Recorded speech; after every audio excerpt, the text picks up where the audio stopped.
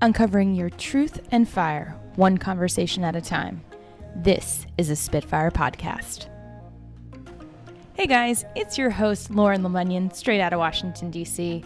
I hope you've enjoyed the Spitfire podcast as much as I have in bringing together our awesome guests and shows. If you haven't subscribed, head over to iTunes, Google Play, whatever it is you listen to podcasts on. Subscribe to the Spitfire podcast. Tell your friends, tell your family, tell your Uber drivers. Spread the word of the awesomeness, and you keep being awesome.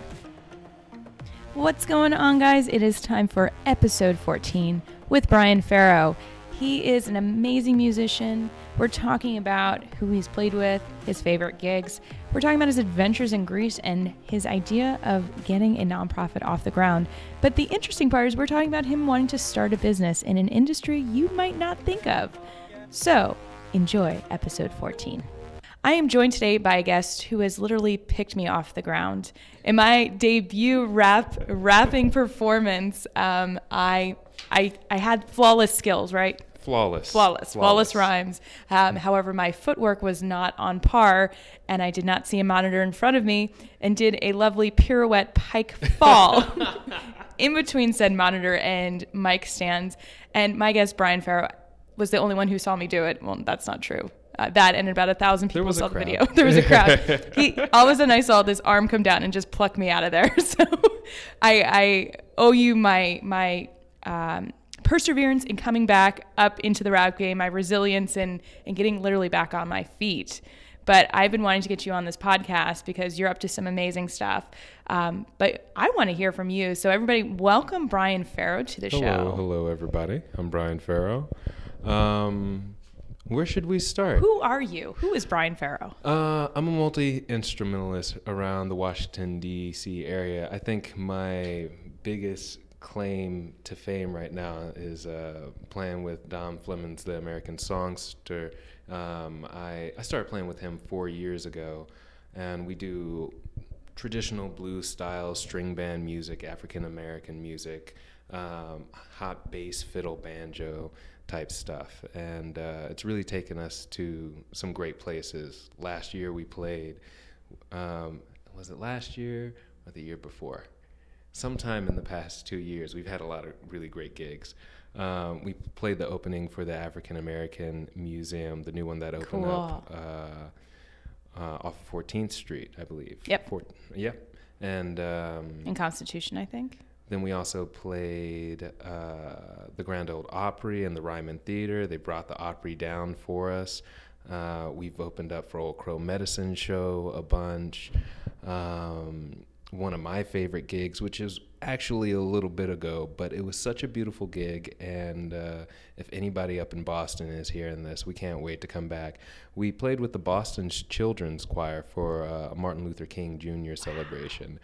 So we get around. Last year we hit all major regions of the United States, and this year we might do the same because Dom has a new album coming out, which I'm on. I'm playing bass and fiddle on that, and it's dedicated to Black cowboys, and it's going to be released through the Smithsonian. You'll actually see it in the African American History Museum. That's so cool. So you are part of history. Shucks, well, I think we all are in some way, but you are part of musical history now in an actual museum. Yeah, it's hard to really imagine that I'm at that point right now. I'm always thinking like, oh, there's so much further to go, but it's happening now. Yeah. Yes, and but yeah, you continue the journey. So, what was the first instrument you picked up? And how old were you? The first instrument was, I believe, somewhere between 8 and 12. Closer to 12, probably. In middle school, I picked up the guitar, and I just took a guitar class because a couple of friends were doing it, and I just ran with it. I was listening to so much Earth, Wind, and Fire at the time, and I wanted to figure out how to play that stuff. I never did because I was just learning, and I brought it to my teacher and said, can I learn these songs? And he's like, not yet. Pump your brakes, son. Right, exactly.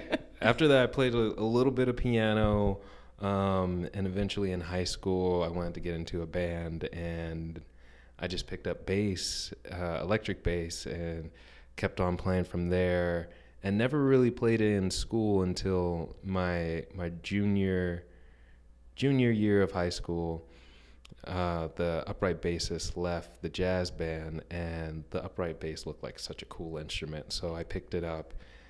Didn't know what to do for college, so I thought, why don't I go to college for upright bass? And I went to Howard for a little bit, and then stopped to just play music around town. Very cool. So tell me the Earth, Wind, and Fire song that spoke to you. Oh, I had a greatest hits. September speaks to me. There's a song, Superstar, which is a really cutting track. Yeah, those ones are the ones that speak to me, right? And Gotta Get Out. I loved Gotta Get Out. I saw Earth, Wind, and Fire with Chicago probably about 10 years ago. Maybe it was more than that, but yeah, life-changing. Yeah, those are two amazing bands. I didn't realize how long Chicago has been playing together. It's like almost 60 years. Yeah. Insane. I just, someone was talking about Chicago and another band in the same breath. I wish I could remember the band. Not the Doobie Brothers, the Allman Brothers band. And just how they just started off so poor. And I always think about, nowadays, I always think about the business structure behind the more famous bands out there. When you think of those 70s huge bands with pianos, keys, like 12 bass, members. drums, right. Those, when they start out, I mean, they have to be broke. You can't pay They're like everybody. poorer than ramen. Right. Everybody. They wish they could have ramen. They can all break off a piece of a brick of ramen, maybe not without the They don't get sauce. flavor packets. Right. Sharing one hotel room, and which I used to do with some nights with the Hackensaw Boys, which was really funny because one of the Hackensaw Boys, a guy named Ferd Mohi, who's really the catalyst to me starting to pick up the fiddle. He smells like constantly. Wait, like, is stinky? He's a stinky guy. He's a stinky dude. He washes So sometimes. what do you do with a stinky dude that you got to share quarters with? What did you do? Well, Ferd was a funny guy, so luckily he could get you go and get you laughing, and you liked him enough to deal with the smell. So you could get beyond the smell. Now, is it true that once, like, there's an offensive odor? Because I actually had this happen in yoga class yesterday. Like, I think it was actually the instructor, like, real bad BO. Ooh. But there was a point where I felt like my nose kind of adjusted to it, or I just got over it. Did that ever happen? Eventually, especially the most dramatic case is when he takes off his cowboy boots in the car. Oh, did he wear socks? He did, but they were rank, just as rank. And I'm having a moment right now. that smell would just be in the van. Oh, how many people were in the van at one time? 5 with the Hackensaw Boys, but I shouldn't talk because I can throw out some pretty I believe I believe it was I'm not going to say the exact phrase that you used, but basically that you needed to go home and wash yourself because you were stinking when I saw you a couple weeks ago. I am very aware of how I try to be aware of how I smell all the time, and I'm not putting Tom's out there like this, but Tom's deodorant just natural does not cut it. It doesn't sometimes, and I still buy Tom's because I want to buy something that's natural, but I have to like really just soak it in there. Yeah, it's I've seen so many products of like the baking soda and this and this and this, but I can tell the people who are wearing the natural stuff versus not. Right. I appreciate the effort, but you're not fooling anybody. And I can get down with the toothpaste. That There's works. A toothpaste? Tom's has toothpaste, yeah. Oh yeah, that's great. where they got started. The toothpaste is great, though I think I'm going to switch to coconut oil-based toothpaste. Interesting. Mm-hmm. There was, do you listen to How I Built This at all? It's an NPR podcast.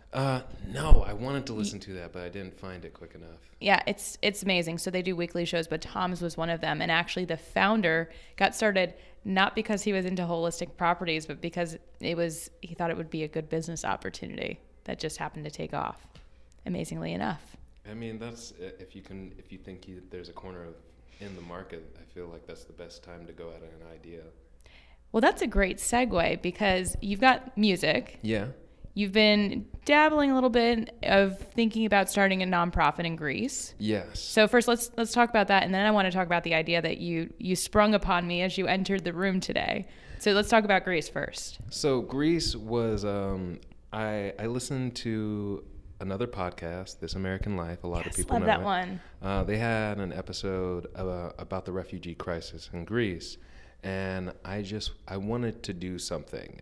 It was just a point in my life where I wanted to tackle a bigger issue. And I ended up just going to Greece, bringing a couple of instruments. And I had a friend that connected me with a great nonprofit, ActionAid. And they were doing mainly work to support women who were victims of gender-based violence. Mm-hmm. So I went over there just to teach music to them or share music with them, really. And the first couple of classes were just all women who were really, really, really about doing something other than sitting in the camps. And they took to learning music like water takes to a napkin. They absorbed it all, and at the end of it, I remember walking into the classroom because I was late one day because I just got lost constantly in Greece. I walk into class one day, and one of the students who the day before had made a really morbid comment just about what was going on in Syria, like the music of her nation is, which is the sound of AKs going off. And at the time, I really didn't know what to say to that, and kind of rolled through and kept on going on with class. But then the next day, something got through because she was playing the doumbek and everyone was dancing, and the whole class was in an uproar. And we took that energy and ran with it. And I was just really inspired to continue to do that. Because I was inspired because I saw them inspired. Mm-hmm. I really wasn't aware of the effect you can have on people's lives with the arts. I'm aware of really? It. I'm always at odds with it. Why? Tell me more about that. In the music field, I can see a lot of egoism in it, and a lot of me in the lyrics of music today, and I'm not attracted to that, and that gets me a little bit disheartened to be in the industry. So when I see music affect people in a positive way like this, I know people can relate to a song, that's great, but to connect with music as a practice, as a way of release like that, especially from such a traumatic event, I don't know, it felt more real to me. Yeah, absolutely. Well, I know that they've got programs at Walter Reed for PTSD, for people that are dealing with trauma, so that makes total sense. And it's almost like you're giving them a new language or a new tool of expression. Right. So it'd be the equivalent of someone putting a paintbrush in there, but actually giving them more of an advantage to connect with others and to actually rejoice and celebrate and to reframe their grief. Exactly. I actually use that language. I'm teaching a new way to communicate, because when we exercise the skill to communicate, maybe we can communicate in our own language the deeper traumas that we're surrounded by. Yeah. So where are you now with this idea? You've been to Greece. I've been. I was there once at the end of 2016, twice in 2017. So I've been there for a total of like 3.5 months or maybe 4 months. And each time I learned something. First time was learning the effect. Second time was learning the nature of international organizations. And the third time was learning the nature of the local organizations. Mm-hmm. What will the fourth time be about? The fourth time will be about establishing a perpetual system. Okay, so the structure? Yes. Okay.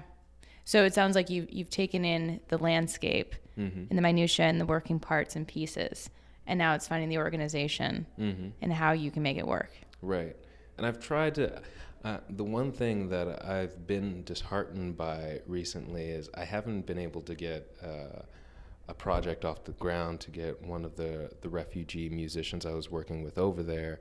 Part of the program is finding refugee musicians to work with to lead classes because I don't want this to be a program where I'm just teaching American music. I want people to be connected to their own musical realms, because what's missing in international aid is an awareness of the people's cultures and a reinforcement of their own cultures. There's so many organizations that want to come in and give and give and give, not only supplies, but their own cultures, like religious organizations that come in and want to convert people, which, you know, in itself, sure, it might help some, but what folks really need is a connection back to their home. But they're missing. Right. So I try to make that connection with refugee musicians, and I wanted to get him to do a tour through the hostels and foster homes. But I've learned that if you want to get things done in Greece, especially with local organizations, you've got to be there and knock on people's doors. Because people just don't respond to email that well. No, I don't think they're a very email-centric society or culture.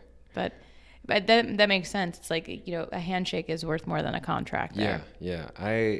The last time I went, I really knocked on people's doors, and the first two times I got to work with an international organization, ActionAid. Unfortunately, the third time their office had closed down in Greece because a lot of the attention of the refugee crisis was transferred over to Italy at the time. So I had to find local organizations that were going to be permanent bodies to work with. And I made calls and sent emails, and I wasn't getting the responses I needed. And I just got frustrated because I thought something needs to happen. And I missed my old students too. And because nothing was moving, I wasn't able to get in contact with them. So I just got really frustrated and just started knocking on doors, and it helped. That's what impressed people. Just showing up with an idea. Doing the anti-American thing. Right. Which is, I try doing that over here sometimes, and it just doesn't work. They're like, please send us an email right. so we can properly ignore you. Right. Right. Like, who's this crazy person? We're going to be passive. Exactly. It's a great idea. We'll get back to you. I tried looking for, me and a friend were looking for a bartending job for just something to do around town. I don't like to have all of my money coming from music, just because it can be consistent, but I don't like taking all gigs. I just really don't. So we were just looking for bartending gigs and talking to barbacks and whatnot. But once you talk to the managers and whatnot of that system, everybody is like, please refer to the website, send an email. I'm even trying to pass out resumes to folks, and it doesn't really get that far. It's so interesting because, like, I remember growing up, and my parents would always stress, like, go bring your resume to the owner of the shop. Like, that was how you got noticed. Right. But that's no longer the norm. Right. So and it's almost like, how do you now cultivate those people skills with this upcoming generation, right, when you've now created a system that creates all of that. It actually creates a barrier, or says you're interrupting or just disrupting me by coming in. And I was actually thinking about how that applies to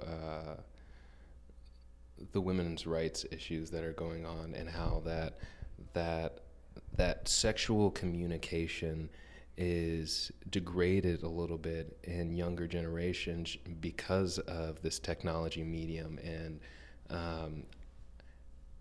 it's interesting to see how that communication is starting to evolve in that generation. Mm-hmm. I'll be curious to see what it looks like in 5-10 years. Yeah, me too. I'm hoping that it shifts, because what I've been seeing is it's not uplifting for me. I know we've got more work to do. The conversations are happening, which is great to see. I just want them to continue, and I want them to get a little deeper, because I think we've been very surface level for a long time, and it's time to get uncomfortable. Yeah. And see what we're really avoiding. I completely agree. Yeah. I just look around and I'm like, come on, we can do better. Right. But the key is to wait for the time to arise, because if you force a conversation before it's ready, then people go back into their holes. And I think, especially with this subject, learning patience and how to talk about it has been really, really important. Yeah, absolutely. 2 shows ago, we had Lori Samuels, who actually connected with you because she's starting a nonprofit. Mm-hmm. I was supposed to meet with her today, but flight delayed. Schedule's all a mess right now. All good. Well, she lives in this neighborhood, so I'd call her over. Work out. Well, she's amazing, but she's on the front lines of dealing with, the after effects of these societal norms and cues that we've kind of just taken as normal. Mm-hmm. And how do you rework and relearn an established system of 100 years plus where, this has been accepted and this is normal for people, and how do you now make them rewrite the script or say, no, this is now illegal for you, that you've been able to get away in treating other people like this. Mm-hmm. So where does it start? I mean, you're talking about using music, but what do you see as being like the overarching tool to help make this change happen and stay? I think there's going to be a lot of different solutions and a lot of different approaches. And if I'm to think of an approach with the experience I have, again, music is a mode of communication, and supporting communicative tools will help this conversation. I mean, that's a way I can help. A general fix-all, I wouldn't know yet. And on this issue, I always feel like as a male, I don't have the solution. Yeah. Well, I mean, you kind of touched on it before, of this very egocentric idea about music, the hypersexualization, the very materialistic egocentric as far as like me, mine, mm-hmm. This is my perspective. And when you talk about the experience that you've had in Greece, it sounds like there is no I, there is no me. It is the we, or the higher we, right, that people go to. And that's where the real joy comes from. Exactly. I think the isolations, mm-hmm. people being isolated, is part of the catalyst for these toxic relationships we find ourselves in. Dive into that a little more. Oh, no. All right. We don't have to dive.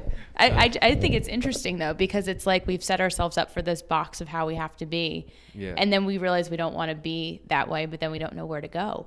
Right. And I would get into it more. It's just, again, as a guy, I have to figure out a more concise way to raise a flag about this and discuss it more in private with women to really find the right path forward. I appreciate your sentiment on that, because I have heard the Matt Damons of the world who come out with their opinions, and I really just want to smack them in the face. Right. Because it's a very one-sided and reactionary tone, and I think this is a much more complicated and complex thing. So I appreciate that. I just don't want to get smacked. I'm like giving him the side eye. I'm just kidding. We love you, Brian. It's all good. I hope so. More men should be like Brian. Well, I want to switch gears a little bit. Okay. So we've talked about what you're doing in music right now. We're talking about the work you've done in Greece, what you want to do. But you came in here and you said, I've got this idea for a business and I want to get your thoughts on it. And I am a business coach, and we bounce ideas every now and again when I see you. So I want to hear what you're up to, what you're thinking. So I got really into sailing culture and sailing history while I was in Greece. It started when I was just trying to figure out how am I going to get more instruments to Greece. Plane, it's way too expensive. And then someone said, why don't you put it on a boat? And I thought, oh yeah, maybe I should try that. Still very expensive. And the connections that I had for that didn't come through. But I still just got interested in sailing a bunch because of where I was in Greece and that civilization's history in the Mediterranean. And then taking it over to the Atlantic with African Americans and Negro Americans involved in the slave trade, working on boats and being a huge part of sailing culture in the early history of America.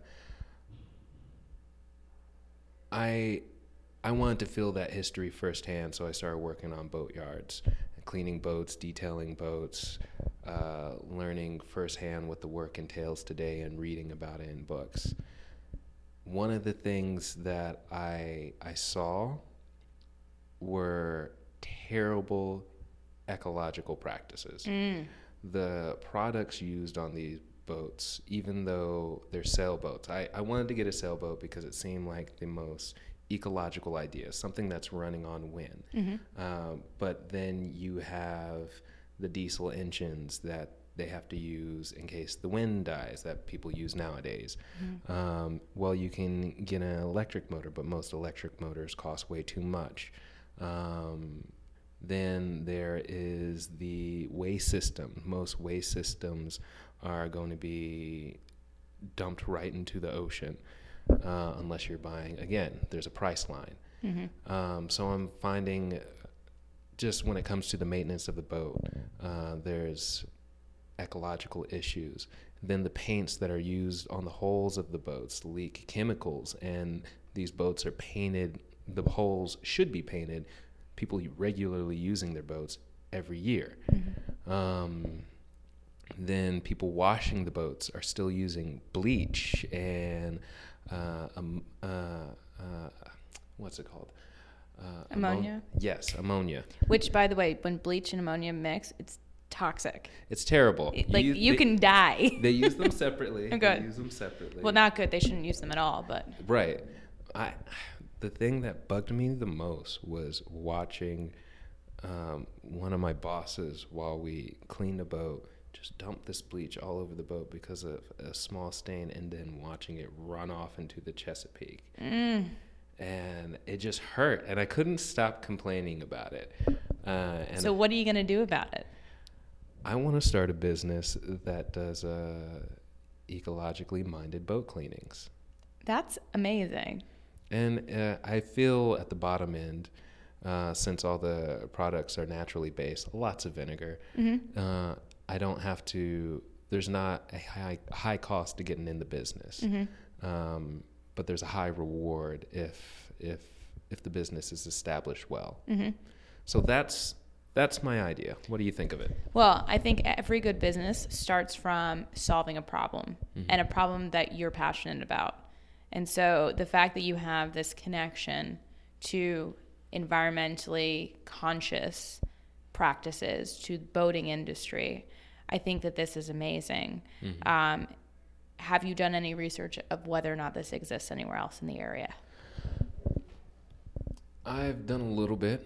I should do some more because I haven't found any yet, and I feel like there should be one. Or let's look at some regions where there are already environmentally conscious centers. So Pacific Northwest, California, where there already may be some, because the best way to get into the market is to use an established model. You're right. I haven't searched other cities yet. Yeah, I would focus on Pacific Northwest, huge boating areas.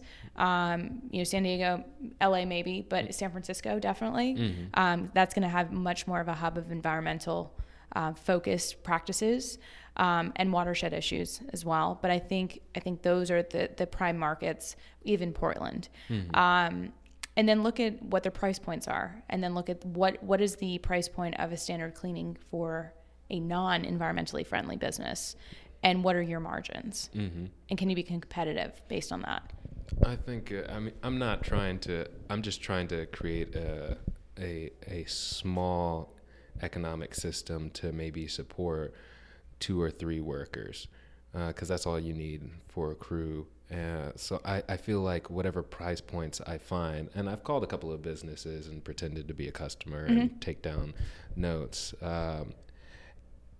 I think it's going to be easy to set a lower price, because these cleanings cost anywhere from $800 to $2,000, and depending on the size of the boat, they can get up to like $4,000. So you're talking about a clientele who's already used to disposable income and high price points. Yes. Okay.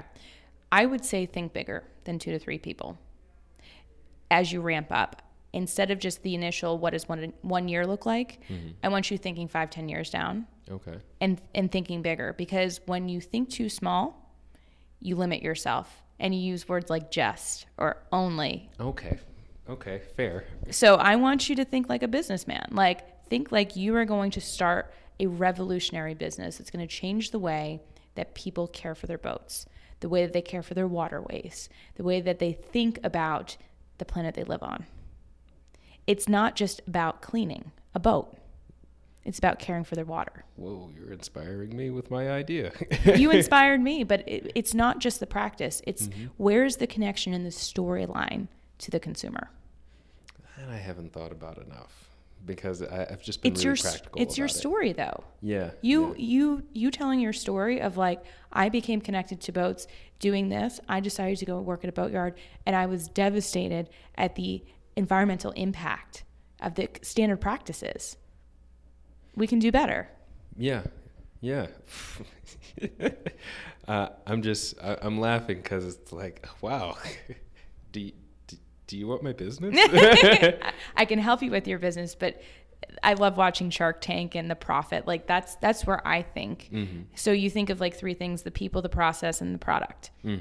The process is what's going to be key to differentiate you, because the product is obviously getting a clean boat. Right. The people you bring on have to be exactly like you in the way that you think about the environment. And I feel I can tie this with refugee issues too, by finding there's boat traditions in a lot of those Mediterranean cultures. So, and then you bring in music. Oh my God, I'm seeing the commercial like already, where you like start with a band playing, and then you pan out to the boat and like people cleaning it, and then it's sailing the seas, and sparkle clean. You're right. I should think bigger, and I haven't thought about a commercial, and that's a great idea. It's amazing. I'm seeing it already. I mean, I'm even thinking of like car washes, how people wash their cars, and just like are dumping this stuff into the waterways. I was just doing some research on that the other day, because I needed to wash my car after all the snow, and before I went to the car wash, I was thinking, well, if I'm having these ideas about boats, what am I doing about my car? Transportation in general, yeah. Right. So I think that's a way that this boat cleaning business can grow in a new way. I love the idea of starting really specific. Start with the boats. Right. And see where it goes. But if you can create a system of environmentally friendly, conscious practices to clean your vessel that's in compliance with everything else they're supposed to do, why couldn't this translate into something else? I mean, I'm thinking about the salt that people put down when it's snowing and icy. I can't even let my dog walk on it because it burns his paws. Imagine what that's doing to fish when it gets into the water. It's killing ecosystems. It is. Luckily, right now, there's one positive thing that everybody who I talk to about this says, oh, the bay's getting better because they're making oyster reefs all throughout the Chesapeake, which is great, but it's at a very slow rate, and we can always do better. Right. Just because one government agency is doing it does not mean that we need to take our eye off the ball. Right. We've got way too many, they will go nameless, way too many agencies, political figures that are doing everything they can to shortcut environmental practices that are going to pollute our for generations to come. Mm-hmm. I used to be the executive director of the Environmental Markets Association. Oh. So I was very involved with cap and trade and market-based solutions in order to combat pollution. Do you think cap and trade is something that my business could get involved with, or trading? Not so much, because cap and trade is based on emissions. So unless you were taking methane, carbon dioxide, SO2 or NOx out of the atmosphere or reducing it in some capacity, unless you could measure that, it wouldn't necessarily work with that, but you could look at other environmental impacts if you could be able to measure what a standard practice would be. Would a carbon offsets be something that fits better? Or would that, it's a matter, like if you were working with transportation, like let's say you were driving a car back and forth and you used an electric car, that would be the equivalent of like carbon offsets, not so much. Because that's basically saying that we're going to plant trees for every thing we pollute. So there's a whole back and forth on that. It's a very complicated process. In theory, it's great. I think in general that people just need to reduce their impact. Right. Because an offset just basically says it's okay for you to pollute, because we're just going to plant some more trees for the equivalent of what you just polluted, right? Rather than you just not polluting. Okay. I remember there being some sort of system that I could measure my environmental impact and trade that. Yeah, that's an offset. That's an offset? Yeah, okay. but basically the premise behind an offset is that someone's using the offset in order to make their pollution okay. Yeah, okay. So that's kind of the system, which is not as like amazing. I'm trying to just not pollute. Just don't pollute. And I still have to do my due diligence and research what vinegar can do to the I was going to ask you about that. Is that the best option? It is, so far from what I've seen, that's the best option. Another option, and this might be a lower risk option, is if you find a company based in California or the Pacific Northwest that's already doing it, if they're interested in a franchise opportunity. Ooh. Established model, you take it on. Ooh, that's also a really great idea. So I think you can start your own. You can look for existing, or you could buy into an existing business and offer it as an add-on service. Do you think it would be better to start on my own and ask them to buy my business? I would do more research on that. I couldn't give you a good advice point on that until you know what the business would be valued at, and you would have to have a proof of concept. Okay. And show you probably need to be in operation about a year in order to show profitability lines. Okay. Thank you. Yeah. I appreciate This is that. fun. Yeah. I was like, oh, this is like a Marcus Lemonis moment for me. You really showed me as well, like, this is kind of the way you're talking about my ideas, how I tend to talk about my nonprofit, and I just hadn't crossed that boundary with this idea yet. So I appreciate that. Here's the thing: nonprofits are still business. Right. So just because it's business doesn't mean you can't have the same passion. It's funny. I've been treating the nonprofit more like a business than the boat idea. Yeah, you were going too small. I picked up on that immediately, and I was like, no, go bigger. Okay. If you want to have the amount of impact for the planet, go bigger. Think bigger. Okay. You can always go smaller. Buy less vinegar. Yeah. Yeah, you're absolutely right. And the employees you bring on, if you do a 1099 situation, you don't have to, front load all of these costs with salary employees. You pay them hourly. Yeah. That's exactly how it'll have to be. I won't be able to support salaries at first unless I get a really great foreman. Yeah, but think about bigger vision. Okay. What does it look like, and reverse engineer it? All right. You think that's a good point to leave off on? I think we have struck a chord. Yeah. What chord would this be on the bass? G. That's a pretty darn good chord. How about G for me?